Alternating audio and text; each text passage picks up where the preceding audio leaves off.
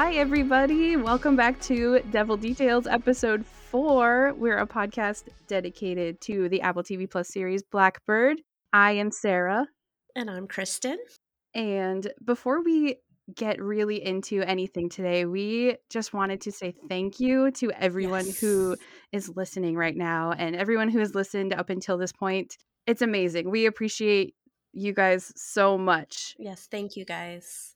Yeah, just thank you for downloading. Thank you for listening. We had no idea how far the show would get and how the response was going to be, and it's just been mind-blowing. The listenership has really gotten behind us, and it's a lot bigger than we thought it was going to be. And it makes us excited to record each episode for you guys and work behind the scenes on getting some fun guests for you. Yes, it's making it really exciting. We look forward to doing it every week. So thank you guys. I mean, we just set out to do it as just kind of a fun thing. Like Kristen and I were going to watch the show already and going to want to talk about it constantly and bother our friends and family about it. And so instead of doing that, we were doing this podcast and, bothering our friends and family to listen to the podcast instead of having to talk to us about it. But yeah, we just wanted to open up a conversation with other people who are watching the show and just have fun. And it just has turned into this legitimate thing. And we've been able to talk to such amazing people who are involved in the show. Unbelievably amazing people.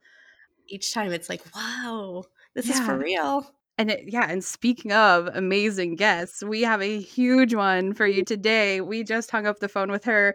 She is amazing. We have Natalie Kingston, cinematographer extraordinaire, director of photography for Blackbird, and she came and joined us. So we're going to get into our talk with her a little bit later. But before we get to that, we have to talk about this episode. Ooh. Episode 4. We thought 3 was intense. Yeah, it just keeps getting better and better, I think. Yeah. Do you have an episode description? Yes. Episode 4 is called What's Her Name? And it's in the aftermath of a prison riot, Jimmy and Larry find themselves with time to learn more about each other. Boy, do they. I love the descriptions. They're so vague. I mean, they don't want to spoil anything because the descriptions are out before the episode comes out. But yeah, so overall, I mean, the show overall is so dense, but this episode was really dense with story and intensity and... Yes, a lot of dialogue. Lots of dialogue. And I think that really, episode 3 and 4 especially have really just brought a lot of stuff to the table. There's a lot of backstory too, like a lot of... Yeah, this is a backstory why they are type of a thing. But we'll get into all of that. Yeah, for sure. Before we start our deep dive, though, we are missing some people from this episode. There's no Macaulay and Miller scenes in this episode at all. And Ray Liotta doesn't make an appearance in this one either. It's just Larry and I really missed I was looking forward to more Greg Kinnear, like one-line zingers that he had, and there was nothing. But don't forget, we did have Joe Williamson in this episode. We did. Yeah, and he makes up for it. He has some really good lines in this episode too. It's really it's fun. Oh my goodness, I love watching his character. Yes. I know you're not supposed to like him, but you do. You're not supposed to. But we're the presidents of his fan club, right? Of course we like Joe. But no, we love to hate his character. He's awesome. If you haven't listened to our interview with Joe, it's in episode 3. So make sure you listen to that. We'll just plug our other episodes. Go back and listen to that one. Selfish plug. Yeah. So no Big Jim and Jimmy, although there's some flashback scenes. And so that the presence of Big Jim is here just in the form of Christopher Backus, who plays the young version of Big Jim. Yes. And Christopher Backus, fun fact, was in an episode of Mindhunter, which I thought was very cool because Blackbird has kind of been compared to Mindhunter and all like the reviews and how people are receiving it. They're like, if you like Mindhunter, you'll like Blackbird. So that was cool that there's like this direct connection. Yeah. Oh, he's in Big Little Lies too. Oh, look at that. That's where that name sounded familiar and why he looked so familiar. Yes. Yeah, he did. Yeah. I was like, I know this guy. Oh, he's been in a lot. Oh, he's been in the OC. The OC? Yeah. One episode of the OC. Yeah.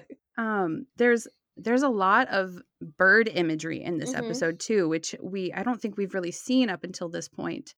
But it really is bringing in the whole Blackbird theme. Yes. I don't know if I just wasn't paying enough attention to it or if this is like the first time we were seeing a lot of bird stuff. I don't recall seeing The only thing maybe there was some blackbirds is in the cornfield in the very first episodes. Oh, maybe. But I don't remember exactly if there were or not. But this one I definitely remember seeing a bird in multiple scenes. Yeah, lots of bird stuff. Yeah, we'll talk about that. And then there's also, this episode is so messy and gory. I mean, particularly the one scene. Yes. So yeah, do you want to just get right into it? Let's jump in. Start talking about it. Right at the beginning, we are in a funeral home, and there's a corpse being prepped for burial. Yes. And we don't know who it is. Who it is. And I was like, is this Big Jim? Is this right? Is it supposed Larry's to be? dad? Is it somebody like that was running through my head. Yeah, but ultimately we figure out it's no one we know. It's somebody who is just being buried. And then we see they're outside during the burial, and there's Robert Hall is standing there, and he's dug the grave for this casket. It's kind of like lurking in the background. Yeah. Kind of creepily. Right. And then he goes and he wakes up young Larry and pulls him out of bed. They're going somewhere. I noted like that scene, it kind of like jumps from him digging the grave to Larry sleeping in prison and then back to waking him up. Yeah. And that transition was so smooth.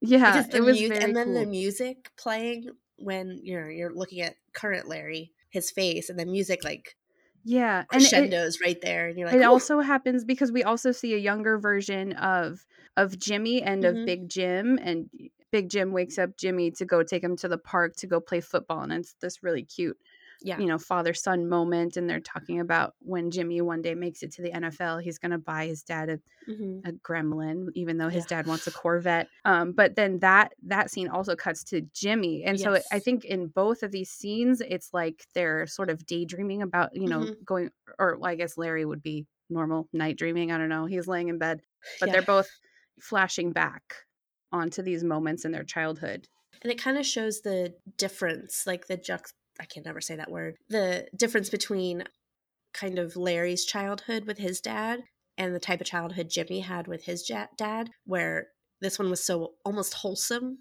Like Jimmy had like the typical, play catch. At first, anyway. What you're assuming at this point. And then Larry's is much more dark and there's like some abuse kind of going there's not on. like, it's not a wholesome playing catch outside, playing, that kind of stuff. It was more dark. And and we'll keep seeing that kind of go back and forth. But after Jimmy's part of that scene, we see Jimmy sneaking into Larry's cell. It's intense. Yeah, he's doing like an investigation. He's looking around. He kind of inspects the pictures on the wall more closely than he has been able to before. He's looking at like these books that are on his desk, and did you see on his desk there's like these little army figurines, and then there's a jar with it looked teeth. Like a heart or a heart. It looked like a red, like there was something red in it. Yeah, I think it was like it looked like a heart dentures or something. Yeah, it was weird. There was, I don't know what that was about. I'm like, does Larry wear dentures? I don't remember that. I felt very nervous during that scene, and I don't know if it was the music or the way Taryn was playing it or just not knowing what was coming, but my heart was beating really fast. I have in my notes, oh my gosh, hurry up. Anything could have happened. Yeah. Anything could have happened at that point. And so it was like I was yelling at him, like, hurry. Yeah. This is not the time to read a book. Get out of there. Yeah, he like flips through pages of a book. I'm like, do you have time for this, sir?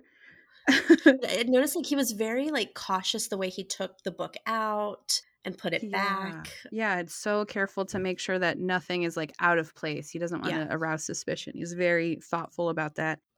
But we have to talk. I mean, he finds this magazine. There's a stack of magazines on the floor, and he like car magazines.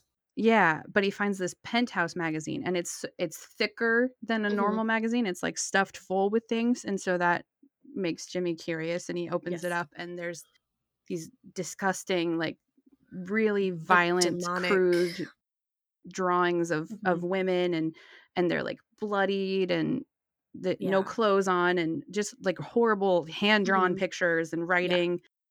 And then like drawings on magazine photos. Yeah, like and like eyes cut out. Yeah. or blacked Yeah. out. Yeah. Very, very creepy. Very deep insight into Larry's Yeah. character, I think, here, and kind of is making things click for Jimmy in his Hmm. head. And then also while he was doing that, I was like, okay, you got the point. Yeah. You Get saw a out. couple. You can close it really quickly. Get out, get out, get out. Yeah. And he just keeps flipping through. You're like, this Hmm. is taking too long. It's building the suspense. He's gonna show up. He's gonna show up. Right. Or somebody is. Yeah. Which brings us to the next part of this Yes. scene where when Jimmy steps out of Larry's cell, he spies somebody in his cell. We have a CO Carter watch. Fucking guy is the gift that keeps on giving, huh? Carter is in Jimmy's cell, wondering where he's been. And yeah, like, Hey, bud. hey, bud. Hey, bud. Oh, God.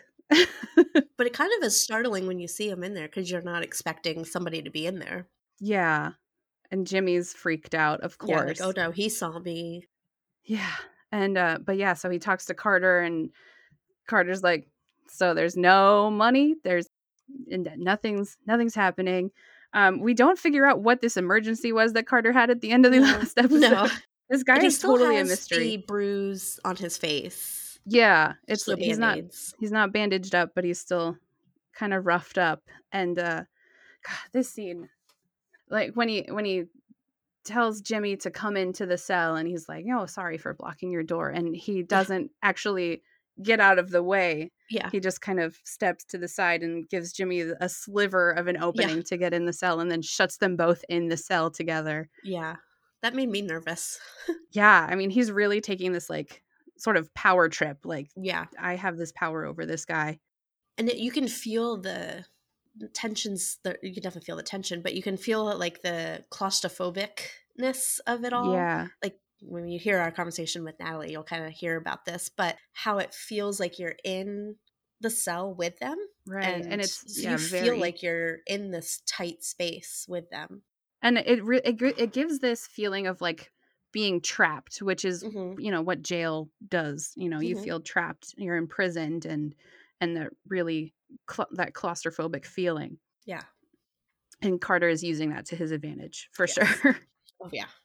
But it almost comes across as kind of nice. Like, I mean, he's using a power trip, but it's not like he didn't hit him or. Well, he did though. Yeah. At the end, when he is walking out, he slaps Jimmy's arm real hard. Yeah. Like, but it wasn't like brutal. It wasn't like a. Yeah. It was almost like, well, if I believe you, I guess I have to. Yeah, and you wonder. Carter is such a mystery to me still, and I'm wondering how the rest of this show is going to play out with him, because he does it seems almost like he's just letting it go, like, oh, I can't get anything from you, right. I guess that's it. But I mean, he's still, there's something like he's going to get vindictive, or something's going to happen there. It can't just not resolve. But yeah, he just walks away like it's, I guess that's that. Not without raising his eyebrows in a very funny manner. The eyebrow raise. Yeah, from the trailer. Yes. That's what first got us suspicious of Carter in the first place, was this eyebrow raise. The eyebrow thing. Yeah, that was a good one. So yeah. Still on Carter watch. Yes. This guy's still a mystery. We're still wondering what's going on with how that's all going to play out with Jimmy and Carter. Then Larry's back. And this is a big sort of one-on-one scene with Larry and Jimmy. They're standing outside their cells and talking about how quiet it is. Larry calls it the riot quiet. Yes. It's like the calm before the storm. Oh, that was funny. Yes.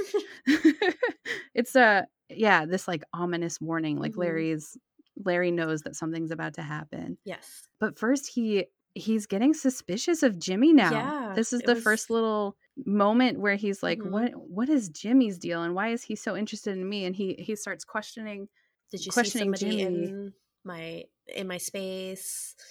And then Jimmy's like, well, is something missing? Why would it be missing? Right. There's a quick flashback sequence in this part where we see young Larry and his father at night, and they're going back to this fresh grave that his father had dug earlier, and Larry starts digging it out again. But this is when Larry says that line from the trailer. Why are you looking at me like that? I'm not looking at you anyway. Like you know me. Yes. And Jimmy's response. Larry, what the fuck? First of all, it's about time someone said that. Yes. What the fuck, Yes. Larry? Yeah. Like, duh, I know you. What the fuck? It's a great line delivery. There were some good lines in this one. I was laughing at some points. Yeah. Some I probably shouldn't have been laughing, but they made me chuckle. Right. It's an uncomfortable laugh at times, Yes. but there's some fun moments. And Larry's on to Jimmy. He's like, why are you asking me so many questions? And Jimmy just kind of storms off. He's like, I'm not doing this with you. I What are you? When Larry says, you're asking me, all you do is ask questions. And Jimmy asks another question. And he goes, there you go again. That's a question. That's a question. Yeah. Paul was like brilliantly creepy in that moment. So creepy. Like, he like, when he talks, he like gasps in between words and like in awkward moments that just kind of add to this creepiness. And then like he doesn't make eye contact, so it makes it even more creepy. And then when he does that whisper talk. Yeah, just so that barely above a whisper. You know, you have to really listen to him. And then when he's leaning against the cell wall and he's talking and he just kind of puts his face into the wall, I'm like, oh my gosh. Yeah, just crazy, like weird. Give him all of the awards. Yeah. But yeah, Larry follows Jimmy out into the yard and they are talking, and Larry sort of says how he gets paranoid sometimes. But then he starts talking again about how something's about to happen. There's a vibe through the prison, and Larry's like, there's something bad's gonna happen. And I think at this point also Theo Carter is in the guard tower. They don't show him, but I'm pretty sure that I think it's him. It's a very far away shot, but I'm pretty sure that's him up in the tower there, which makes sense because after the whole riot, Carter gets off unscathed. Nothing happens to him. So I think being up in that tower probably saved him from that. But yeah, so Larry rightfully predicts this huge prison riot that breaks out. It is brutal. I gasped, and then I don't think I breathed the entire, I don't even know how long it was because I was so glued to the screen. Yeah. So much happens. It's wild. It's hard to keep up. Yeah, people are getting stabbed. People are getting their throats cut and guards are getting beaten. Yeah, they're like dumping food and water, like boiling water onto people. It's wild. Throwing TVs, throwing someone out of their wheelchair and like breaking the wheelchair. Yeah. At one point, there's like in the hallway, there's like some gas or something, and people are leaks. Yeah, so they can't breathe. Everyone's like covering their faces because there's some gas leak or something that's happening, and people are breaking the lights, and it's wild. And then people are like bleeding from their abdomen and like running through the hallway. Yeah, and bleeding from the mouth, and there's just like bodies everywhere. You don't know who's an inmate and who's a guard, and everyone got hit. But it was beautifully shot. It was wild, and it almost seems like it wrapped up as soon as it started too. Like you were in it, and it felt like a long time, and then once it was over, it felt like it didn't. Yeah, it was over. It didn't happen almost. And Jimmy and Larry got off. Cuts to them in their cell. Yeah, they're unscathed and nothing happened to them. It was funny when Larry was going back to his cell, like someone kind of run by him and he gave this little like yelp noise. I was like, ah! Yeah. Like, how did they escape that? I know, nothing happened to them. I guess they were outside. Maybe. Maybe we assume that they stayed out in the yard during that. And so it happened with others that were inside. Right. I don't know. But everyone's screaming for a lockdown, and they're in their cells. And the end of the riot, there's like these still shots that they show of like the mess and the blood and everything everywhere. There's food everywhere. There's like just all kinds of junk and broken stuff and bodies, people like twitching from being stabbed. Craziness. And the music during it, just was... I can't... This episode, the music was like top notch the whole time. Yeah. The music in this series is fantastic. Mm-hmm. So when Larry and Jimmy end up back in their cells for the lockdown after this riot, they get to talking to each other, and Larry wants to confirm that they're still friends after Yes. their like little spat where Jimmy stormed off, and Jimmy sort of almost reluctantly agrees to be friends Yeah. again, but it doesn't come across that way to Larry necessarily, but on his face you can kind of tell, like, Yeah. I mean, I have to be friends with this guy, so I guess so. But you can kind of hear, too, the desperation in Larry's voice of him desperately wanting a friend. Like, Yeah. he's craving that type of relationship. Yeah, he absolutely wants to be friends with Jimmy. Mm-hmm. And then he says that he takes care of his friends, and that Yes. just cues this creepy serial killer laugh. Uh-huh. Stereotypical. Like, lays back. Yeah.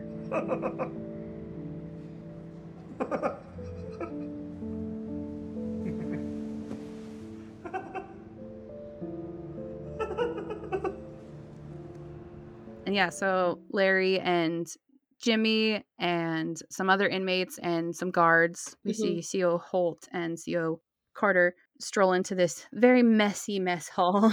Yes. Everything is a disaster in here. And Larry sort of takes charge and sends these guys to work. Well, first he asks for hoses. Yes. And that, like, CO Carter, he I can't remember what he said exactly, but virtually he was just like, fuck, no, you can't have hoses. You're not getting a hose. Yeah, work with what you got. Yeah, but I like that Larry kind of took ownership of the cleaning. Like, it was his leadership role, and he was a totally different person during that moment because, like, he was confident, he spoke clearer, he was, telling people where to go and what they needed to do, and it was a total opposite of what he is all the other times. So that was interesting. Like, that was his comfort. Yeah, he's in his element here. And then there's this kind of funny, like, fast forward scene of them, like, cleaning up and picking things up, and Larry sort of, there's like a voiceover of him giving them instructions, like, hey guys, he says at one point, gentlemen, there's some cups at the front. Yeah. he's really owning this, like, little bit of leadership that's been afforded to him. Yeah. Then comes some more one-on-one stuff between Jimmy and Larry while they're cleaning, and there's this very interesting spray bottle choreography that's going on. Right before that was he said we need putty knives. Oh yeah. We need putty knives. They ain't giving us putty knives. They wouldn't give us hoses. You think they're gonna give us knives? Right. No way, man. But the way he says it was like, we need putty knives. Like, obviously we need those. Obviously we need putty knives. Yes. They ain't giving us no putty knives. I think Taryn's accent in this episode almost dropped into, like, a New York accent a little bit. There was, like, New York and Chicago mixed together. Yeah. They could kind of blend a little bit. Yeah. It felt very New York on this one. Yes. It's like, they ain't giving us no putty knives. Yeah. And neither one of them have ever used a spray bottle before. No, I feel like. Clearly not. I don't know if that was because they were pretending or they just have never had to use one because it was very awkward. Right. And they're spraying random things, and they're squeezing it like 30 times, like short little squeezes. And not even on the table. They're just like spraying it in the air. Yeah. Like, this is not how cleaning works. No. And they're just kind of, like, sitting there, and then, like, while they're talking, they'll just spray, like, the side of the table randomly. It's just very letting interesting. it sit. Clearly, neither of them have ever deep cleaned anything. Do they even know what these chemicals do? Yeah. Larry's supposed to be a pro cleaner. What's going on? Yeah. But so they start talking about their childhood, kind of, and sharing about how, like, Larry talks about how Wabash was this innocent place, and I loved how he says that there was no weed at his high school. Like, Jimmy said that he sold weed to make money in high school, which is true. That's what Jimmy did. That's how he first got into selling drugs, and then he realized that cocaine could get him a hell of a lot more money. But and Jimmy tells Larry, like, you went to high school in America? Yeah, there was weed there, I promise. But I like that it showed Larry's being naive, and because I was that kid in high school, like, I mean, I knew that happened, but I wasn't really around it. Yeah. So, you kind of are blind to that. Mm-hmm. I liked the comment that Wabash was like the town where Opie lived, which Yes. for those people who are under the age of 50, Yes. Opie is, we're not over the age of 50, but No. I know what Opie is. He was There a used to be a character. thing called TV Land, Nick at Night, where they Yes. used to So replay these a lot. Opie's a character in a show from the 60s, I think the Andy Griffith show was. Probably the 60s. Yeah. Ron Howard. Yeah, Ron Howard. And Opie's just like kind of this innocent little boy, and Mhm.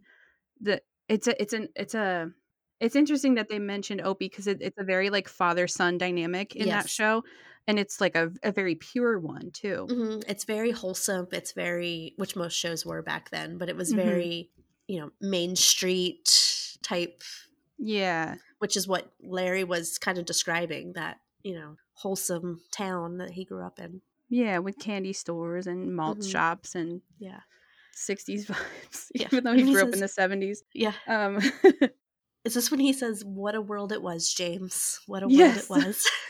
I like when he refers to him as Yeah. James rather than Jimmy. Yeah. This whole episode he says James. Yeah, and I think that's reflective of how it was in the book too. Mhm. Whenever Larry was quoted in the book, he would say James, Yeah. for the most part. And during this whole thing, we're seeing some more flashbacks. Mhm. When Larry tells Jimmy that he worked in a cemetery, or not worked in a cemetery, but lived and worked in a cemetery, and there's a flashback to more of young Larry digging this Mhm. grave, and he's crying even in this point. And Yes. I really love the way that they handled flashbacks in this show, Mhm.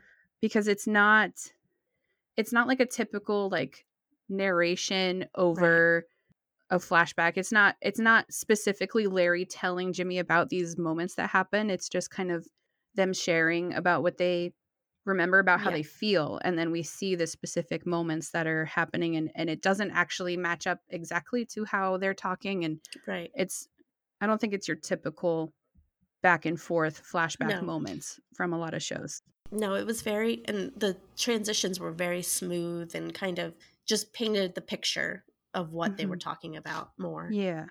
And then Jimmy talks about his dad being his best Mhm. friend. So this is another example. It cuts to a younger version of Jimmy, but it's not Jimmy and his dad being best friends. It's Right. Jimmy waiting for his dad to come home after leaving for work Mhm. and not seeing him, and time is going by, and Hearing his parents fighting and yeah, he's like sitting on the stoop Mhm. outside his house, and his parents are screaming and fighting at each other, and just Jimmy's kind of sitting there looking all sad, and his Yeah. dad storms out past him, doesn't acknowledge him.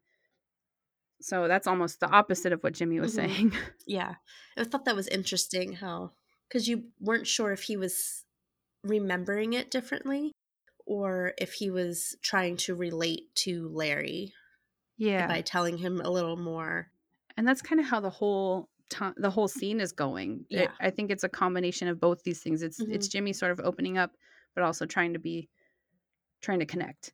Yes. And yeah, so Jimmy starts talking about football and how he's the best his school had seen in 15 years, and Larry tells Jimmy that he reminds him of his brother a lot. Yeah. And but then something kind of Clicks. clicks in his head that maybe he should try and relate more to Larry specifically. Yeah. I have that down. He's, as a note, I said he realizes that he needs to relate more to Larry and not Gary. Yeah, so he kind of downplays his football Mhm. career after that. He's like, "Oh, actually I was just second string. I Yeah. didn't play, and I lied about it." And he tells Larry that it's just kind of something that guys do to impress other guys. Yeah. He was just trying to To make him seem bigger than he actually was, and Yeah. which I think Larry related to. Like, it made Mhm. Larry feel more willing to talk because he was like, oh, well, if everybody's lying to me about how great everybody is, maybe more people are like me and I can talk more about it. Right. Yeah, that's a good point. Was this when he said it makes my gums ache? Yes. That's another good line. Yeah. Sometimes you remind me so much of Gary, my gums ache. And then Larry kind of asks Jimmy out of the blue, could you eat a pet chicken? Yeah. It was so random. Yeah. And Jimmy's like, why would you, first of all, why would Who you has even a pet have a pet chicken? chicken? That's Right. not a thing that people have. People probably do have pet chickens. They do. It's a thing. Yeah. Jimmy is not convinced. No. But maybe he meant like if you have a pet chicken, it's not going to be food. Yeah. Like you're not going to ever be put in that situation where you need to make the decision. Like if you have a cow and it's a pet cow, it's not going to be dinner. But if you just have cows, it could be dinner. Like Yeah. it's not a pet cow that you're going to eat. Yeah. But Larry, it's all the same to him. Larry's like, Right. we're all meat, which Yes. is a serial killer line. Absolutely. Right. But it's all meat. Yeah, I would eat my pet dog, he says. And when he says we're all just meat, and he grabs his arm and we're all just meat, which is terrifying. I didn't realize that there was some cannibalism vibes happening. Yeah. When Jimmy asks, well, have you ate your pet dog before? Right. And so they start, they're kind of joking, and Larry says, well, people eat fish. What's the difference between eating fish and eating a dog? And Jimmy says, nobody plates a puppy. And Larry thought that was hysterical. Yeah, they're like giggling together. And then C.O. Carter, who this entire time, through this whole scene, Carter is constantly behind Jimmy. And I don't know if I was like just hyper focused on C.O. Carter because that's who I am now. Right. But he's lurking behind Jimmy and definitely looking at him specifically, just always watching. Paying attention, yes. Yeah, always keeping his eye on Jimmy, which, I mean, it's his job. He's the CEO. Right. But there's a lot of inmates in here. He doesn't need to stare down Jimmy this entire time. But I like that he yells out, convicts, this isn't a date. Yeah, stop fucking goofing off. But it was funny because I was laughing, and so was my sister during that plate a puppy thing. And as soon as he yelled that, we both stopped laughing immediately. Like we were being yelled at. Like C.O. Carter's yelling at you. Yes. Hey, Kristen, this isn't a date.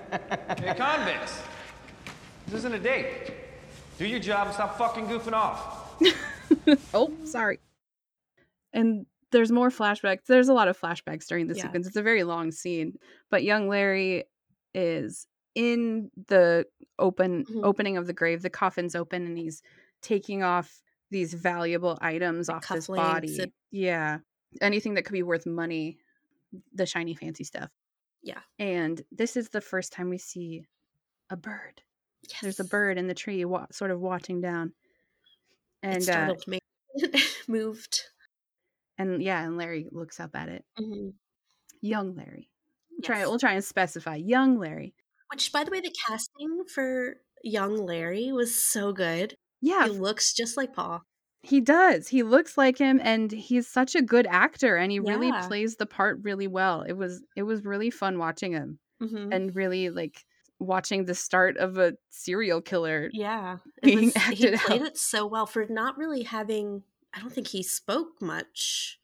Not at first. I mean, we haven't seen him speak really at all. Yeah. Yeah, but just again, acting with his eyes and his mannerisms, he did for being so young. I don't know how young he is in real life, but I assume under the age of 12-ish. And so after that, Larry is telling Jimmy about how he started digging graves when he was 14, but he was digging them up before that. Yes. So the difference there being, he basically told Jimmy that he robbed graves when he was a kid. I like that he described like the cat door stop, or why do you need a door stop? Right. A solid gold Siamese cat thing. Like, you don't need that in the afterlife. Right. With your body decomposing underground. I mean, it's kind of a fair point, but also don't rob graves. Yeah, it's a symbolic thing a lot of times when people are buried with things. This is when I clocked a tear in hair watch also. Yep, I did too. Good. I'm glad. I have it in my notes. So his hair in this scene, it's after they're kind of almost done cleaning, I think, at this point. They're like mopping? Yeah. Yeah. Which is kind of the final thing that you do. Also, they've never mopped before in their life. Yeah. The cleaning. I've never mopped up after a riot, so maybe it's different, but I think mopping is generally the same. Yeah. Maybe, I don't know, maybe they were digging into like bloody spots that were really stuck in or something, but they were kind of like jamming them up and like squishing it around. It wasn't they don't have they need to keep their day jobs. They do a good job at acting. Yes. But yeah, Taryn's hair, it's kind of messy. Parted on the side instead of slicked back. Yeah. It's kind of falling forward. And I think it's just to show that it's been a long day and they've been working hard and cleaning, but it's different. It's different. It looked more real. Yeah. Like his actual hair. Obviously, yeah, it's longer. Does he have hair gel in this prison? It's always very finely taken care of. Yeah, I don't know if that he uses, like, if you can buy hair gel. Yeah, he might be able to get it in, like, the commissary. Yeah. I don't know if that's something that they can get.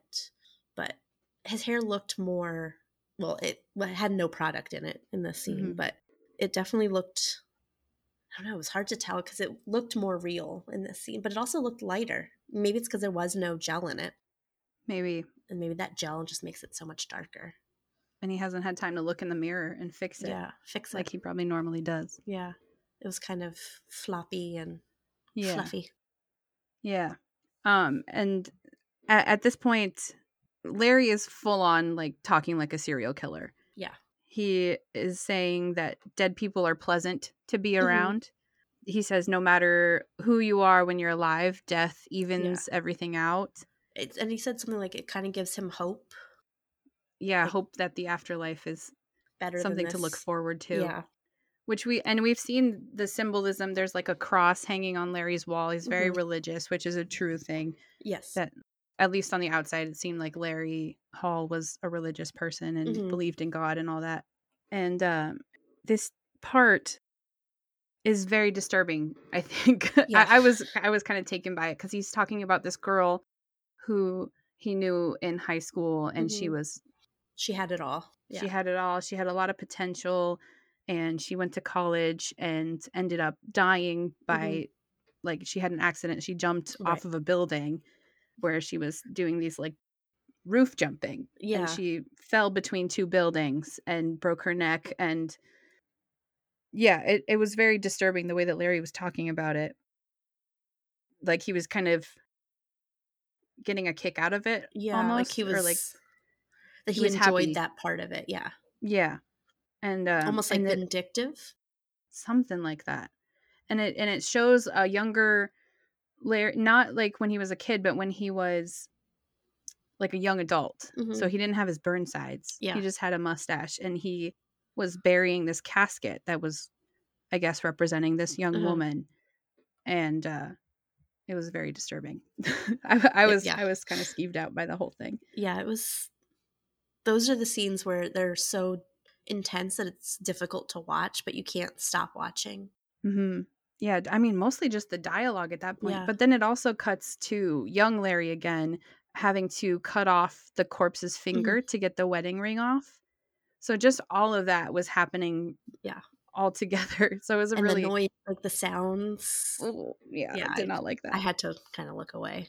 Right. It didn't actually show anything until the finger was already off. Yeah. It was... You could hear it, and that was enough for me. It was... Yeah. It was disturbing. That mixed in with the words and everything going on was just a lot. Yeah. It was rough. And then, and Larry's dad is kicking dirt on him too at this point. And so Larry's flat out not having a good time. Yeah. But yeah, so now the mess hall is clean. They're eating food. They're eating probably dinner, as it's probably taken them all day to do this. Larry is eating bread in a semi-normal way this time. Oh, not completely. Not completely, but kind of less in the middle and more on the side. He doesn't take a bite out of just a plain piece of bread in the middle of it. But they are also eating green apples. Yes. Green apples are hugely symbolic in media. And I think about green apples. Every time I see a green apple, it makes me think, because it's definitely a deliberate choice to have them eating green apples in this scene. And I look out for green apples in movies and other forms of art. You see them. The biggest example that I can come up with off the top of my head was Draco Malfoy in Harry Potter, the third one. He's eating a green apple. Also in Pirates of the Caribbean, Captain Barbossa eats green apples. And then in Deadpool, the main antagonist in Deadpool, Ajax or Francis, he eats a green apple. And so it's a big thing. It's a very deliberate sort of movie trope that happens a lot. And a lot of times it's the villains in things that are eating green apples. You just said that, yeah. Because if you even watch old Disney movies, all the villains have green around them at some point. Yeah. Like I've read that before, that all villains have like a green aura almost. Right. Yeah. And apples in Disney are a thing. Mhm. Yeah, I can talk about that too. But and it's they're used to display a sense of like confidence and arrogance, which is why a lot of villains are doing it. And the sound of someone eating an apple, it's such a distinct sound, Mhm. and it's meant to draw attention to that character. So they they want that attention. And also, on top of that, green apples also represent like children, or like succession and Mhm. children, and following in parents' footsteps, because it's like the apple doesn't fall far from Right. the tree, that kind of thing. And the green color represents like a youthfulness and innocence in that respect. Hmm. So like on the other side of that, like if you see a red apple, it's usually symbolizing like sex, or if you think about like the Adam and Eve story, like the original Right. sin, that's what a red apple would represent. Like, for Interesting. example, in Snow White, or Right. even in Twilight, there's like red apple references, but they're eating green apples in Blackbird. Both Larry and Jimmy are eating a green apple. And and also green apples are like more sour Mhm. apple, and so it's usually the dirtier, more sour characters that are eating Oh, them. So interesting. And they were taking like serious, but they weren't doing TV bites of those yeah, apples. they They were were, going to town on these yeah, apples. So hardcore eating it's them. definitely deliberate, and I think it mainly with these guys. I mean, neither of them are very, for like straightforward good Right. guys, of course. But I think it really speaks to the daddy issues of the whole thing, Mhm. and that's what a lot of this episode is showing us is their relationship with their fathers. Mhm. So yeah, it has to be deliberate. Yeah, I would assume. We should have asked Natalie about it. Yeah, we should have. I didn't think about that. But yeah, it gives off these vibes. And even if you are not actually aware of how symbolic a green apple Mhm. is, when you see somebody eating a green apple in movies, it automatically gives off those vibes because it's Yeah. such a movie trope and it happens so Mhm. often in media. So yeah, that's my tangent about green apples. Also, it's on Apple TV. So Oh, they're just like subliminally yeah. messaging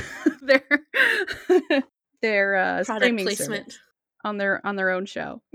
Apple TV, green apples. Anyway, It did make me want a green apple though when I was watching it. I love green apples. So do Does I. that speak to our issues? I don't know. Maybe. Because I think I even said while watching it, ooh, I would love a green apple with peanut butter. A nice crisp green apple Uh-huh. sounds delicious. Anyway, so while they're eating these green apples and crunching, and They're talking about Jimmy's mom. yes, and Larry asks, "What does your mommy work?" The mommy thing. Yes, I like And the Jimmy corrects him. my mother. My mother works in a bar. Yeah. And yeah, talks about how she works odd hours Yes. and how his dad didn't really like that. And Larry asks if it's because she's fucking people at the Right. bar. And the line It's delivery, very blunt. yeah, from Jimmy. You fucking beg your pardon? Right. It's so good. Like, what did you just say about my Right. mother? I mean, it's true, but don't Right. say it. Only I'm allowed to say that stuff. Yeah. I did notice, like, when he's telling, at this point, he starts telling the story of his mom and dad, and he's looking off into the distance, like he's reminiscing about it, but also trying to figure out what he should say to relate to Larry, because he knows Yeah. he's got to tell this story, but he can't necessarily tell it 100% factual because he needs to relate it somehow to Larry. So you can tell he's looking off into the distance Yeah, he tries to be to figure it really, out. really thoughtful. And at this point, Larry asks him to tell him something true. Mm-hmm. And I'm wondering if Larry was just kind of picking up on the fact that Jimmy was trying to be really careful about what he was saying. He's like, tell me the truth. Like, you're telling stories at this point, which there might be some truth to them. But I think, it speaks to how smart Larry is. Right. Well, I think it kind of hit home more to Jimmy, like, okay, I need to step up my game. I'm not just talking. I have to actually, like, be honest, but be honest enough that he can relate to it. Like, don't be 100% truthful, but he has to really be deliberate in what he says and how he says it. Yeah. And Larry's suspicious of Jimmy. It's more of him being suspicious, and that keeps going through this episode. Yes. And when Larry does say that, Jimmy's breath is kind of like he's like he's shaking, and he's nervous. Yeah. He's like, okay, I really, like you said, like you really need to play the game. Yeah. And so he starts opening up about his mom's boyfriend, Glenn. Glenn, he says it with disgust. Yeah. Who's abusive to him and his brother and his mother. And Jimmy talks about needing to get old enough and strong enough to defend his mother from this guy. He's taken karate and all of these, he kind of working out. He takes it on himself, or at least that's what he's telling Larry that he is doing. It's his choice. He's taking it on himself. And when he does feel like he's finally old enough, he's like 14. Yeah, 14 years old. He takes an opportunity. Glenn hits his mother and Jimmy jumps in, but he gets beaten badly. And Larry actually even says, like, did you beat him? Like, did you take him? Jimmy's like, no. He paints the kitchen with me or something that he says. Yeah, so he ends up with... seeing Larry's face at that point, like, oh, Jimmy's not this, god-like person. Yeah, like, he's not this perfect superhero guy. But he was a kid. I think it kind of helps relate Larry more to Jimmy. Yeah. And then they talk about how his mom and Glenn would have sex on the other side of the wall. And like, I can keep talking about it constantly, but the way that Taron portrayed this like emotion in the scene and how he was like, it really hurt him. And just thinking back on it was painful. Yeah. You could see it in his eyes. Like, and you could see the pain, like, trying to remember it, but also the pain in realizing, like, that Larry's getting joy out of hearing this type of a thing. Like, he's the realization of how deep and dark Larry is you can feel that on Taron's face as he's acting. And I think part of it is like Jimmy is realizing how much he can actually relate to Larry, which is disturbing enough on its own. And Larry even kind of pushes it more, because Jimmy's talking about how he got beat up and his nose is broken, his ribs are broken, and Larry says that wasn't what hurt. And Jimmy's like, well, yeah, it did hurt. But it did hurt. But just the pain conveyed on Jimmy's face in this scene was... Yeah. And then Larry, like, realizing, like, no, that's not why you were so upset. You were so upset because it hurt your heart. Right. This is your mom. And and then and then it cuts to like a teenage Jimmy and his mom talking in his room, and Jimmy's, all bloodied up, and his mom tells him that he got what he was asking for. And that she wants him to try again. Right. When he's ready. And he's so hurt and sad. It's this is another scene that really like emotionally it's a lot. So teenage Jimmy is played by Braxton Alexander, and then his mom is played by Kylie Cassiano Davis, and they're really good. Really good. The scene was so good. I'm really like thinking back on it, like And then is this when Larry starts saying, like, did you want to kill her or did you want to hurt her? So they're like in this hallway. I don't know if they're cleaning in the hallway or putting stuff away, maybe.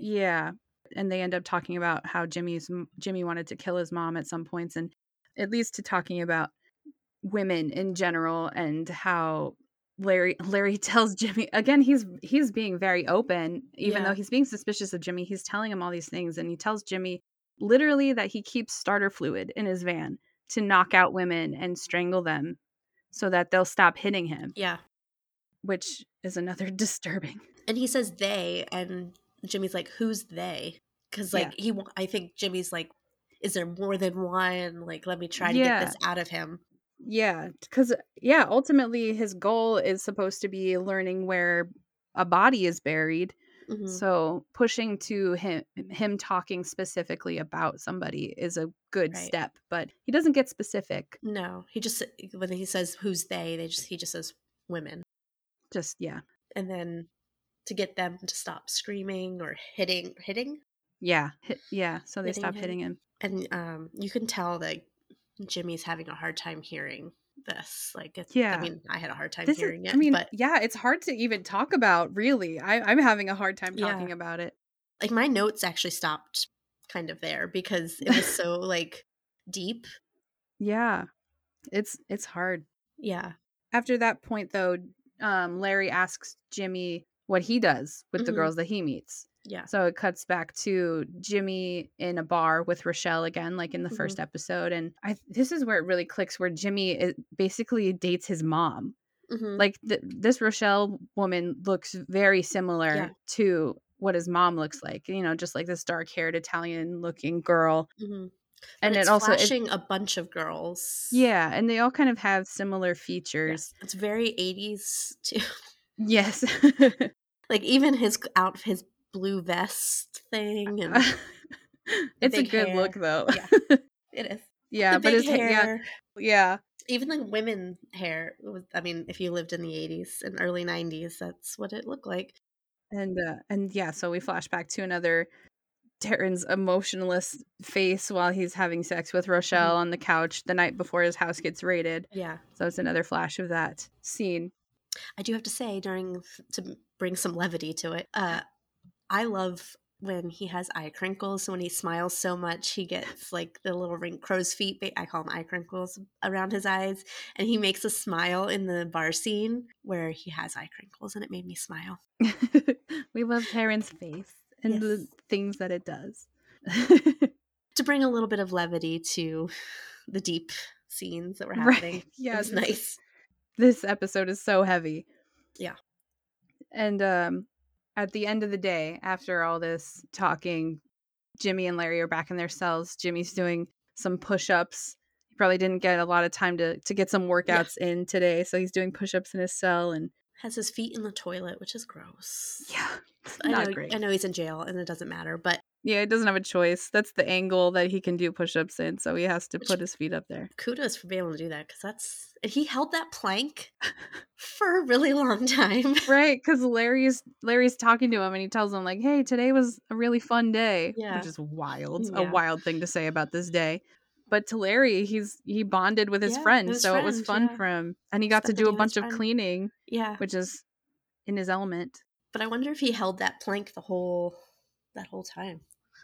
Because that was hard. I mean, if you've ever held a plank for a very long time, that's... Yeah. With your feet up especially, too. That's even harder. Yeah, because all your weight's on your shoulders and hands. Yeah. Probably not what I was supposed to be focused on, but... Listen, we are focusing on the entirety of the show.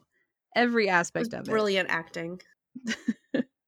So we cut back to young Larry in the graveyard climbing out after having gathered all of these items.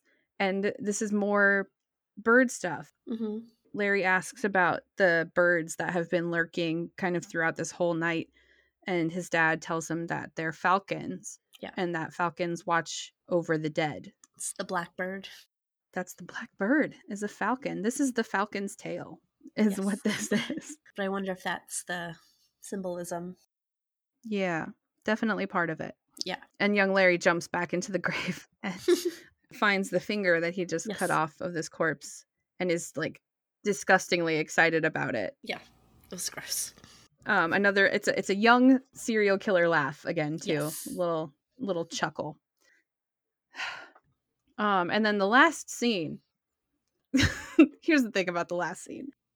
Gary is visiting Larry in prison. His twin brother is visiting him. And do you remember what they talked about or anything about this scene? Because I was too busy looking at Jake McLaughlin.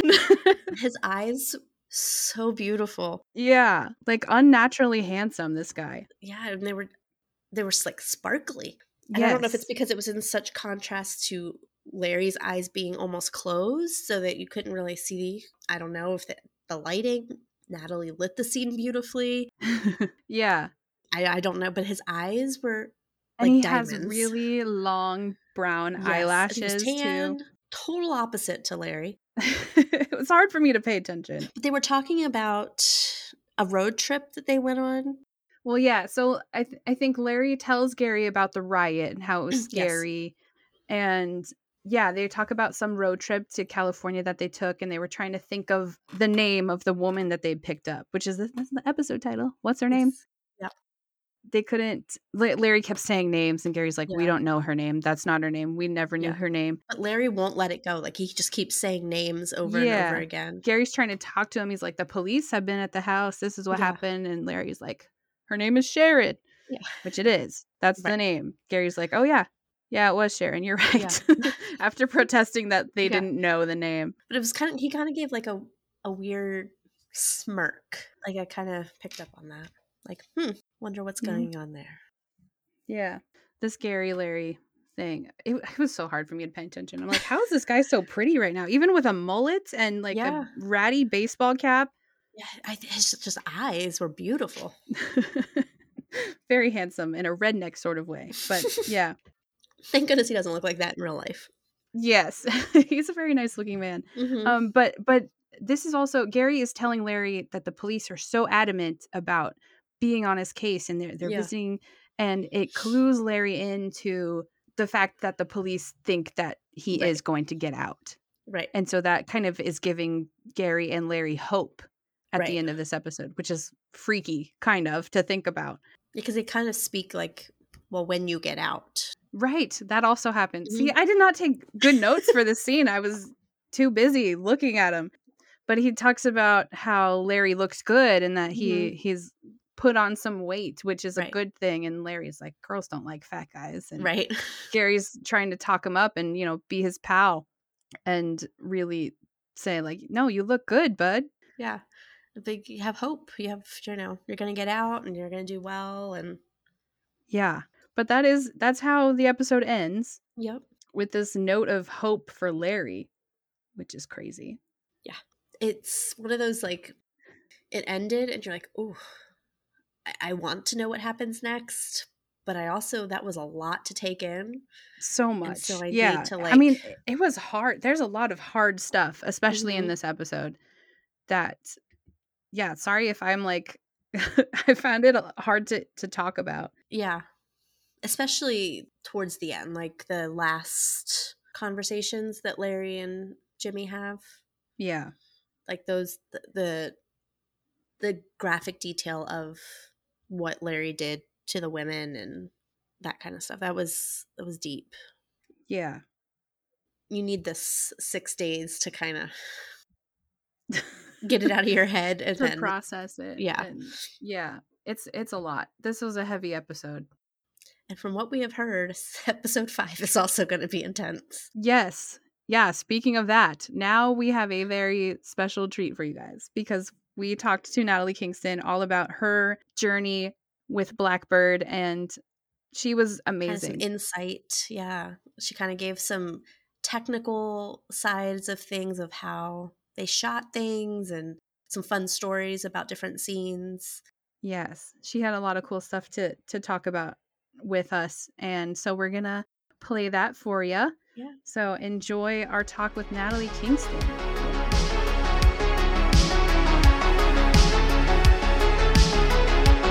Thank you for being here. We have so many questions for you. My pleasure. Yeah.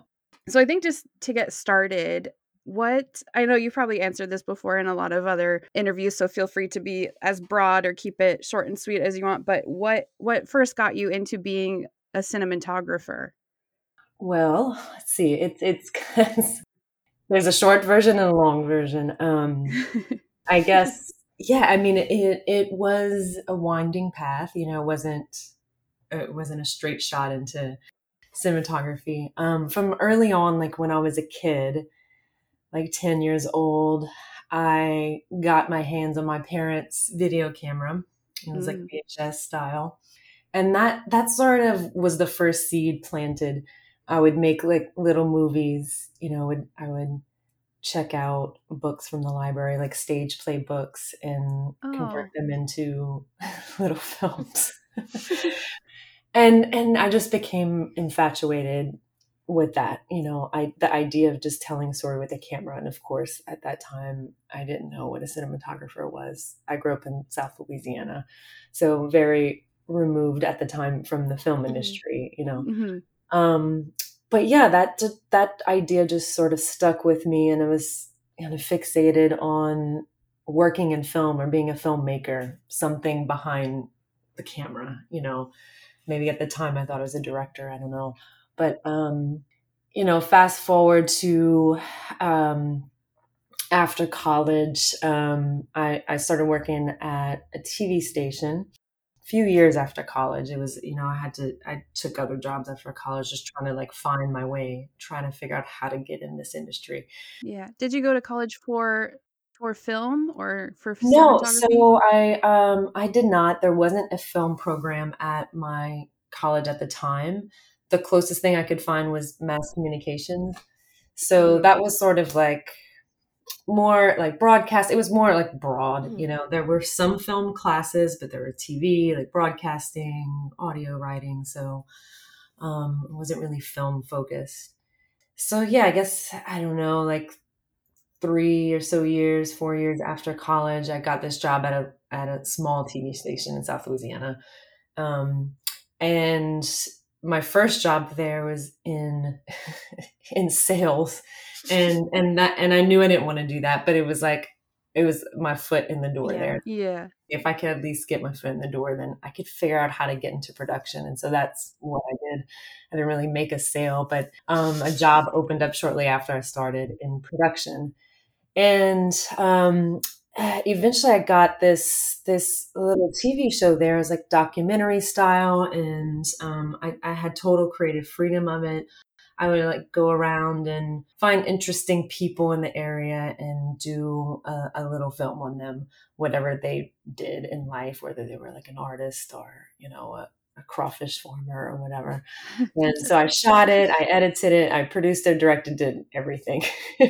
But that was kind of like more or less like, I look at it kind of like as a film school, because, it was really where I learned how to operate a camera, learned how Yeah. to edit, really learned how to like how to craft a story. And then I started freelancing kind of on the side as a camera operator. I would do live sports, so like high school and college football, camera operating, and I really got good at operating, following the ball, and so I did that, and then eventually that sort of led to me getting on my first film set, and I worked as a camera assistant. And that's when I really understood that there was a position of a cinematographer, and I got to see like firsthand what that person did.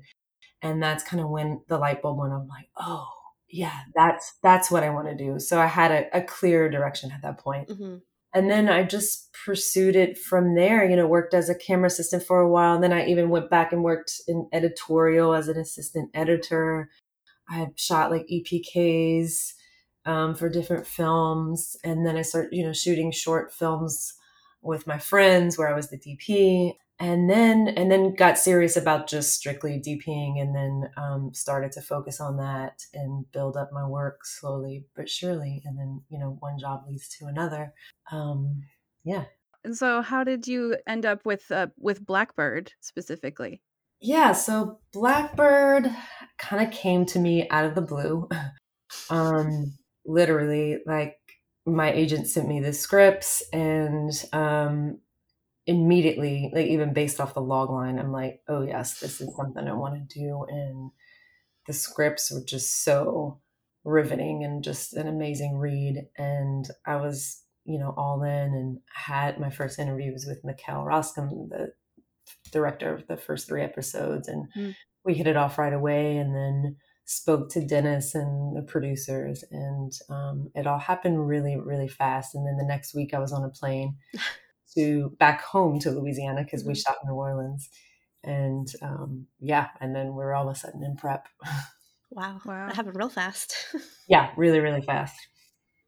Was it nice to be back home for filming for Blackbird? And yeah, it was, because I lived in New Orleans for a while before moving here to LA. So it's, it's home, and I got to hire a lot of my crew who I've been working with for a long time. My longtime first AC, Tweety Francis, and I have been working together over 10 years. And, he lives there, and a good friend, Matt Bell, who is my B camera operator, is there, and and a bunch of other people in the crew. So it's nice to have familiar faces, and, I have family who still live there. So it's nice to be close to them. Right on. We don't often see a lot of women cinematographers or DPs in the industry. Do you feel like that they're lacking the recognition, or that there's sort of a pressure to be on top of your game so you get that recognition? I mean, I think there's definitely more of us now than ever, and the numbers are definitely growing very fast. That than even to when I first started. It's more and more women are realizing that being a cinematographer is an option. It's not just a boys' club. I think it still is more of a boys' club. It's definitely more males, and I think there is, to some degree, for sure, women have to work harder to, we have to prove ourselves, just because we still aren't the norm, the face of what a DP looks like. And so, to some degree, there is that, having to prove ourselves, and, having to show people that we know what we're doing. But it is exciting that we are in a time where it's, an actual career option for women. It's not like totally off limits, or just, inconceivable, and so many women before me have inspired me to, to become a DP, and to know, like, okay, this is, women can do this, and you can be feminine, or you can, people can take you seriously. So I know that a lot of your work prior to this is like documentaries, and like you said in the beginning, you did a lot of like filming real people. And do you think working in that kind of stuff kind of led to how authentic you approached this, as far as like how it's like a true story? Did that kind of affect it in any way? I mean, I think my documentary background, because that was a lot of in the beginning, I did a lot of doc work, and that definitely informs how I light, how I approach just shooting in general, of just seeing like what's going on naturally in a space, and lighting wise, and building off of that. And that's where I always start, so, a lot of times I approach lighting of just taking away the light that's there, and shaping it, and, sculpting it that way. Yeah. So, I think it definitely has informed my work overall. Yeah. It just, there's this like authenticity of like, you just kind of feel like it's a real place, and you're really sort of in it. Yeah. So Good. You were speaking about light, and I've made this comment on our podcast before. In a lot of things in today's TV movies, when it's a dark type subject, everything is so dark, and you can barely make out the actors or the details in the scene. But Blackbird is so beautifully lit. It just makes the scene so much more authentic. And so I just want to commend you on that, because it's so beautifully lit, and you don't have that struggle to kind of see where the actors are or what they're doing. You're not distracted by the darkness, but it still feels that heavy material, but it's beautifully lit. So I just want to say that you did an amazing job. Thank you. It was one of the first things I've noticed while watching it, was how well it's lit and shot, and the angles and everything. Thank you. Yeah, I mean, the goal is to never distract. Like, I never want to distract an audience with the cinematography. It's just supposed to blend in and feel like what's naturally there. Yeah. But there is a lot of light, a lot of shaping of light going on. And yeah, so it's always that's always what I'm aiming to do, in every situation. Well, you did a great job so far in the first 4 episodes. Thank Yeah, you. it's beautiful. It's very pleasing to watch. Hmm. So, what was it like filming in like this real prison that you guys were filming in? Was it hard to kind of to light it and capture Mhm. all the everything feels very intimate Yeah. and close up. Was that a solution to a problem, or was that something that you were going for originally? Yeah, so yes, the prison was very challenging to shoot in because it's a real prison. It's not operating anymore, but it is a real location, and so that came with a lot of constraints. So, for example, like the fluorescent lighting fixtures Hmm. that are already there, they're like heavily bolted in the ceilings. They're Hmm. outside of it. Every 2 cells, I think, has one in the middle. And I wanted to use those, so the bulbs are all changed out so they match, the same color temperature. But I couldn't go in and like isolate each fixture like I would have like on a stage. So if this was Hmm. built, I could isolate, like fixture number 5, 6, 7, 8, turn those off, keep the 9, 10, 11 on or whatever. And so I didn't have individual control. It was just a switch. All of them were on and all of them were off. So, we had to find workarounds. And, for that, the grips made, they cut out different gels like ND gels and diffusions and solids that we could attach to the fixtures with a magnet, a really industrial magnet, so we could control them that way one by one. And that was very time consuming, Mm. because usually all the lights would be like on a dimmer board. And so it would just be run through, a switch or an iPad. It would be very easy. So that, is, yeah, time consuming for all the grips to go to each individual light, because it would take too long to unscrew each fixture. Hmm. So that's how we control those. And then, I would augment those from there with our fixtures. Shooting inside the cells, they were very small, as you can imagine, Yeah. and they're white walls, and which we painted like it was like off white because that's what they would have been, and the outsides were like pinks and greens and blues, like pastel colors. Hmm. But yeah, the cells are tiny. So like, again, if we were on a stage, then we could fly out walls and just get whatever angles. So that wasn't the case there. So the art department made us a camera portal on one of the walls of each, on Larry's cell and in Jimmy's cell. And that was maybe like 4 by 6. And so we could get a camera through that was on a small jib arm, Hmm. which was still tricky to just maneuver in there because the sliding like bar doors, wouldn't come off. Like we'd have to slide Right. those open as just that small entryway. Hmm. So, and then to remove that portal so we could get the camera in there, that took time. So we'd really have to plan that out when we would shoot that one particular angle. And then just maneuvering the camera inside the cells themselves, was really tricky.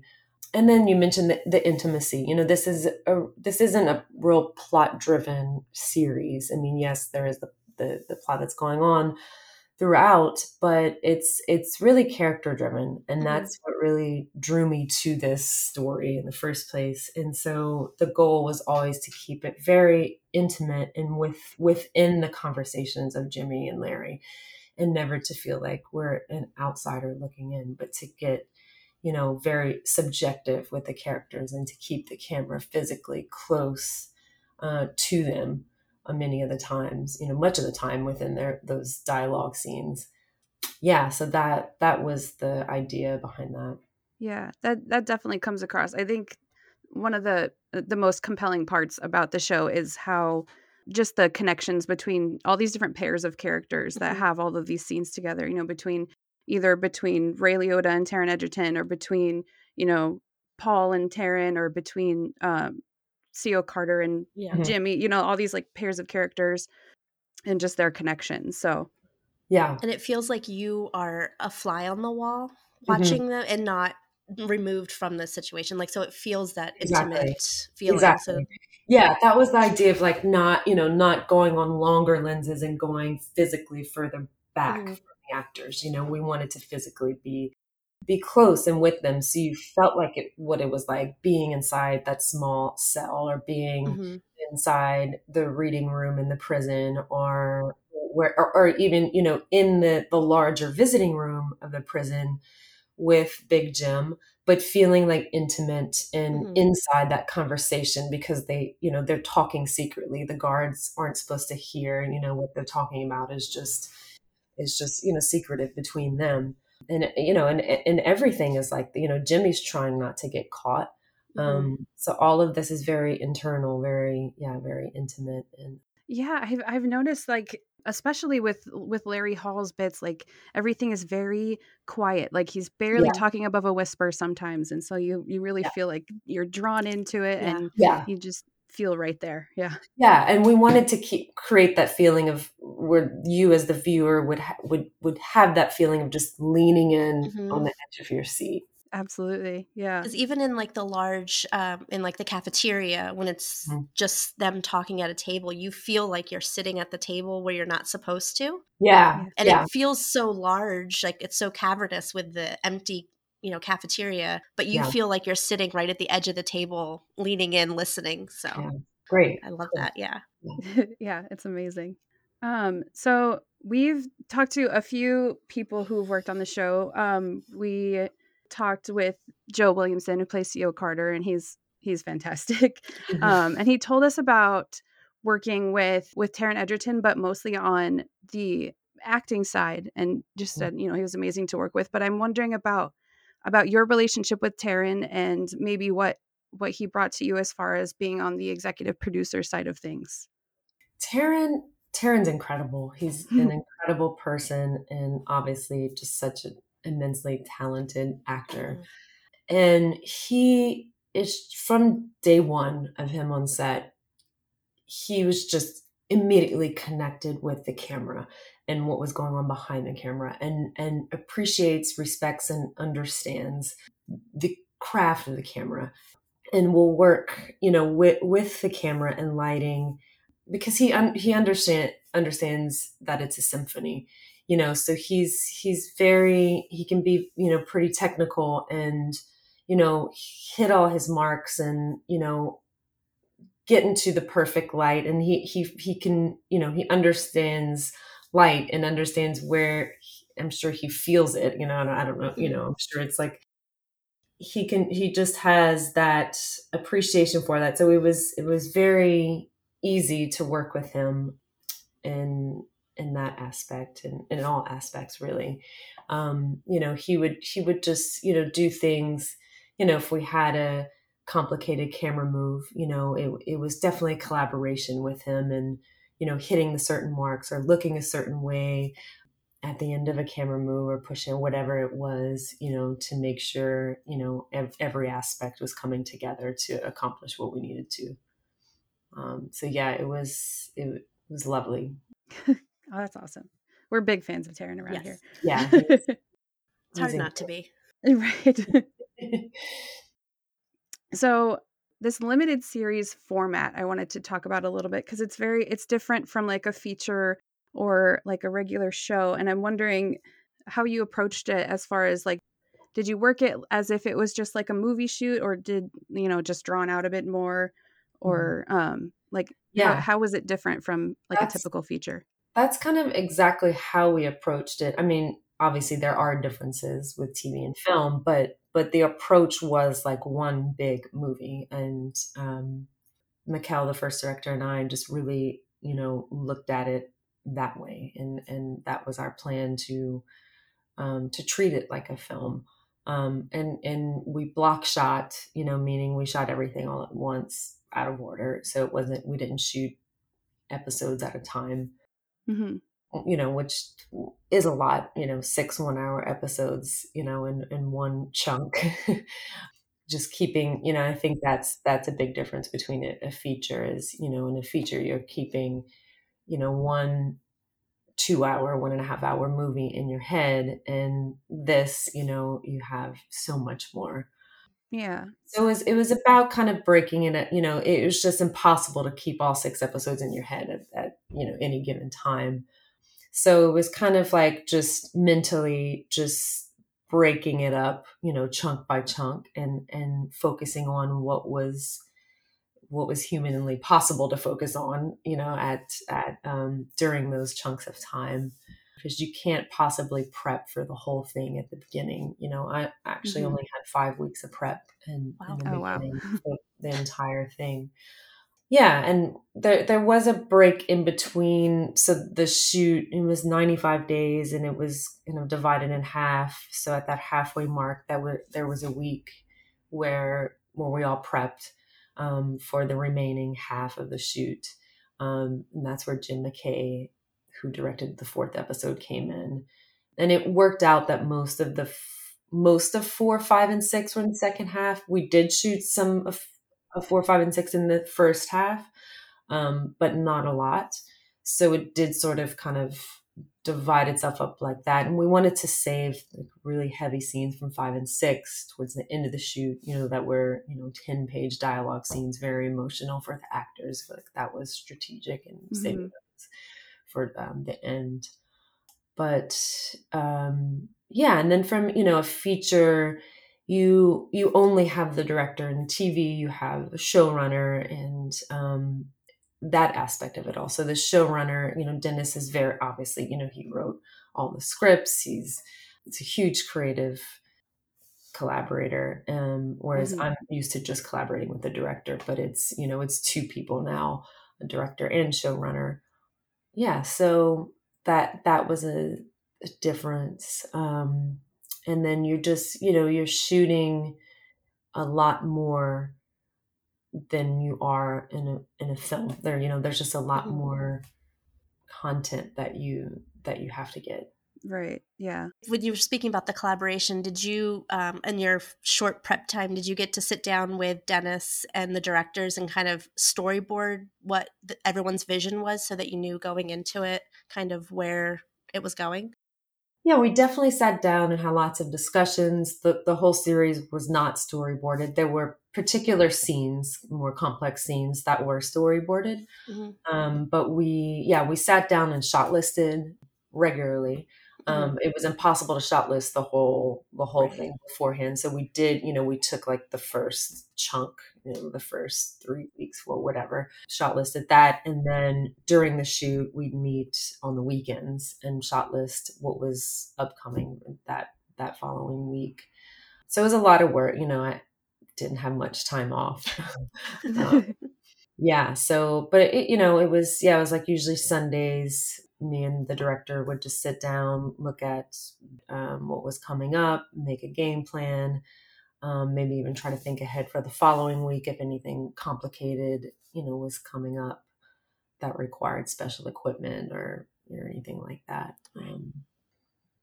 I wanted to ask a bit about the having multiple directors on this series, because you said, it wasn't all filmed chronologically. And so whereas there some like switching back and forth between filming things with different directors? Did they like come in for scenes that were going to be in their episodes, or how did that kind of work?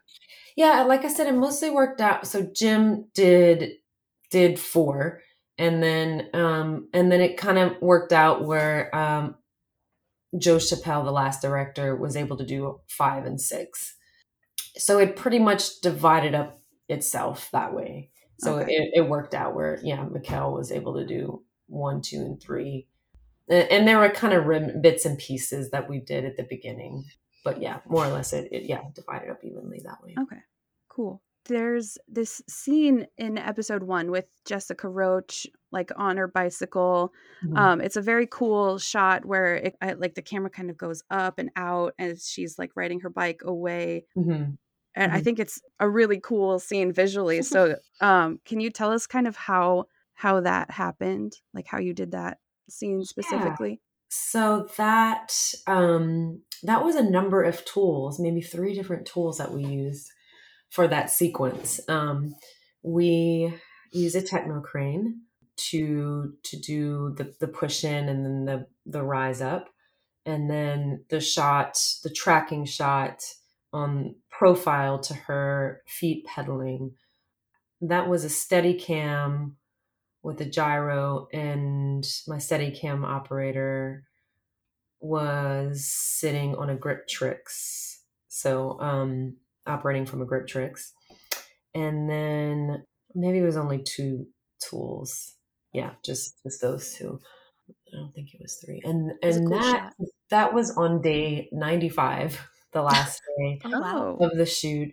So I have a story about that. So that we were supposed to get that on day 3, that whole sequence, the opening of the series, right? But day 3 there was a lot of work scheduled, and we also didn't get a great sunset. I think it was like overcast. So we just didn't get to it. So the plan was always to go back to this location, which was like an hour and a half away from New Orleans, like from where our main locations were. Mm-hmm. And, it kept getting pushed like throughout the schedule, because it was so hard to schedule because it was an hour and a half away. So, all of our work was in the city, and it just never made sense. We just like couldn't fit it in. And then, so it finally, we're towards the end of the shoot, and the editors are cutting, as we're shooting. And so they had an assembly of episode 1, and as a placeholder for the opening, they used some footage from some other stuff that we shot with Jessica Roach, and it worked, but it wasn't a strong, powerful opening like it is now. Mm-hmm. It was a placeholder. That's what it was. Was that footage was never intended to be the opening. And, and some people were like, oh, it works. We can get away with it. And I never felt that it did. So I kept pushing for us to shoot it and to make it happen. And because I just knew we had to get it, because I knew it'd be a game changer if we got what we set out to do, what we intended from the beginning. And if we got the sunset and we got our crane out there and did it properly. So we were finally able to schedule it, like I said, on the last day. I think we had to go out there and shoot an insert of the tracking shot in episode 1, where Greg Kinnear goes to the cornfield and discovers a dead body. That tracking shot along the feet, that we had to do that, so we did out there, and then we did all of the bike stuff with her. Yeah, so we were able to fit it in. We had a beautiful sunset that evening, and everyone was just so excited that that we got to make it work and got what we intended. It's definitely a powerful scene. Yeah. I'm glad that you didn't settle. Yeah, I knew we couldn't settle. I mean, it's the opening of the whole series. It couldn't fall flat. We had to do it right. Yeah. Yeah. And it really sets the tone for the show, and how it's about really Jimmy's connection to Jessica Roach through Larry Hall. So it really pushed that importance on us, I think. Great. So it was very cool. I'm glad you felt it. Yeah. Yes. It was worth it. So what was your favorite part of just the project overall? Do you have like a favorite moment or a favorite scene that you shot, or? Yeah, there's so many. One of my favorites you haven't seen yet is in episode 5. I can't talk too much about it because I don't want to spoil it. Yeah. It's a long scene, I'll say that.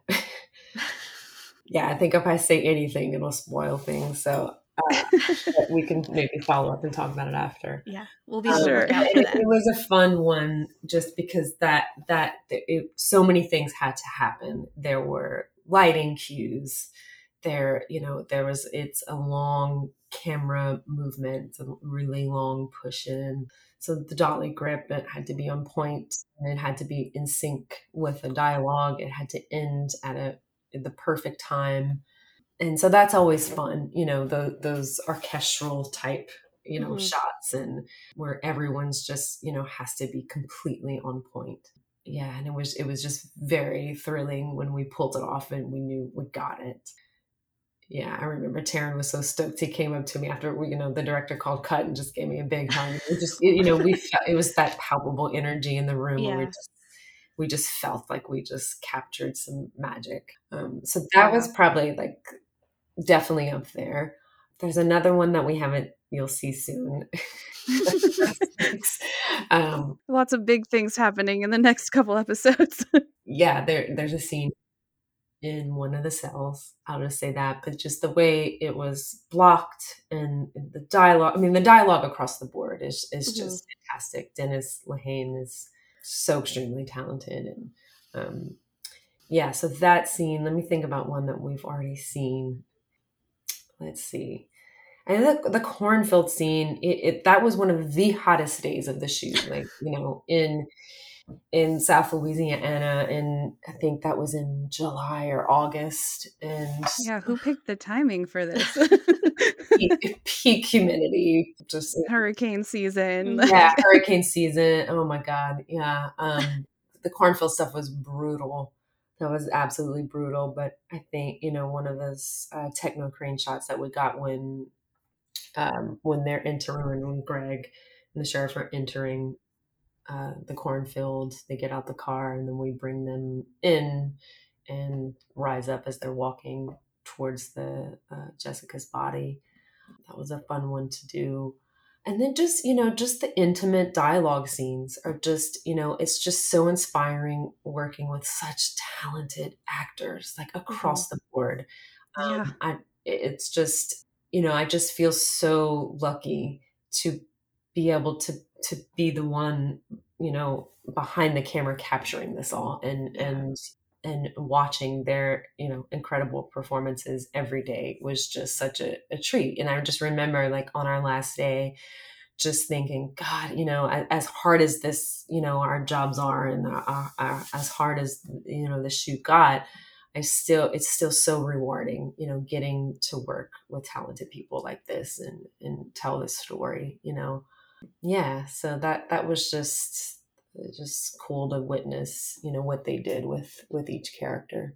Is it cool now? Are you watching it live now as it's airing, or? Yeah, I am. Yeah, because I cool haven't to kind of see how it's all been put together. And yeah, I mean, I was a part of the color grade, so I saw all of the finals, and but we finished the grades in maybe that was March, April. So it's been a minute since I've seen everything. And it's still hard to be completely objective. I think that it takes a while, to be removed completely from a project, to not pick apart your own work and see all your mistakes or whatever. But no, it's been fun every Friday watching them, as they come out, as an audience member. And yeah, and I think, the editing has been fantastic. Across the board. Yeah, it's so well put together. It feels very the editing is very seamless, and there's a lot of like jumping back and forth between like the two different stories of like Larry and Jimmy in the beginning, and then now in the most recent episode with going back to like their childhoods and back to the present. But it doesn't feel like you're bouncing back and forth. It feels just kind of part of the story. It's really the transitions are very smooth. Yeah, they did a great job. It's so good. Yeah. Is there anything else that you want to tell us about Blackbird? I was going to ask what's next for you, but is there anything Blackbird specific that you want to talk about or that you want to say to people who are watching the show? Yeah, just keep watching it. I don't know. Yeah, I think 2 episodes left. So thanks to everybody who's been watching and thanks to everyone who will binge, I guess, when they're all out. But 5 and 6 are definitely 2 of my favorite episodes. And 3 was also one of my favorites. 3 was good. Is my favorite so far too. Really? I think. 3 is your favorite? Yeah. Cool. I don't know, that riot scene from last night's episode was... Did you like it? Yeah. That was... I don't know that I breathed the entire time between the music and what was happening. Yeah. I just couldn't... I was stunned the whole time. Yeah. It was just cool. It was my first TV series that I shot. So it was just a really amazing opportunity to get to come in and shoot the whole thing. And, because usually a lot of times you have multiple DPs who alternate episodes. And so for my first time, it's a pretty rare thing. So I feel very fortunate to have had that opportunity to create the look and maintain it throughout the whole series. So that was really exciting, and I'm really proud of what we did all together. It was just an amazing team. I had just a phenomenal crew behind me, and I'm nothing without them, but they all are just super pro and brought their A game every single day. So I'm so grateful for that. Yeah, and then what's next? I am currently shooting some commercials and reading scripts and just waiting for the next right thing to come my way, whether that's a film or a series. So we'll see. Yeah. It's going to be hard to follow Blackbird, probably, I'm sure. For sure. Yeah, I'm very picky too. So we'll see. Yeah. Cool. Well, I mean, we'll be following you from here on out, I think, too. For sure. Thank you for joining us. We really appreciate it. Yes. We were so excited to talk to you today. Thank you so much. It was so much fun. Thanks for doing the podcast. I'm excited to see who you have next. Thank you so much. Yeah.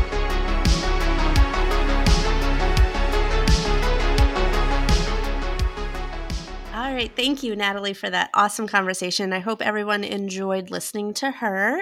It was a lot of fun to hear kind of the technical side of things and just a different point of view, because last week we had Joe kind of giving the actor side of things. So it was cool to hear the process of Natalie and how things were set up and different technical things for filming.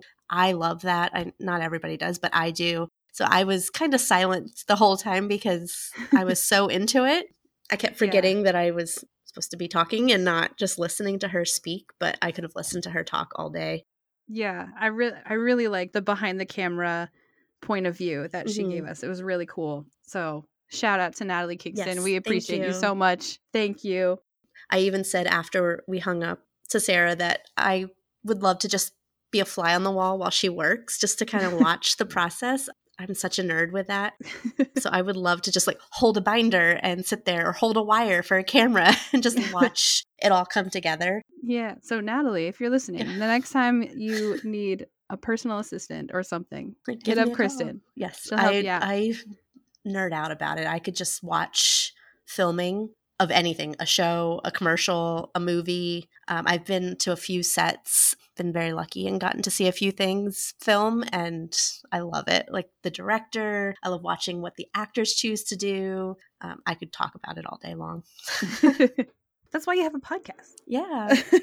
Literally, I could talk about that stuff, like camera setups and lighting and why an actor chose to do this instead of this, or I even go to a TV festival. So that's kind of shows you what I love.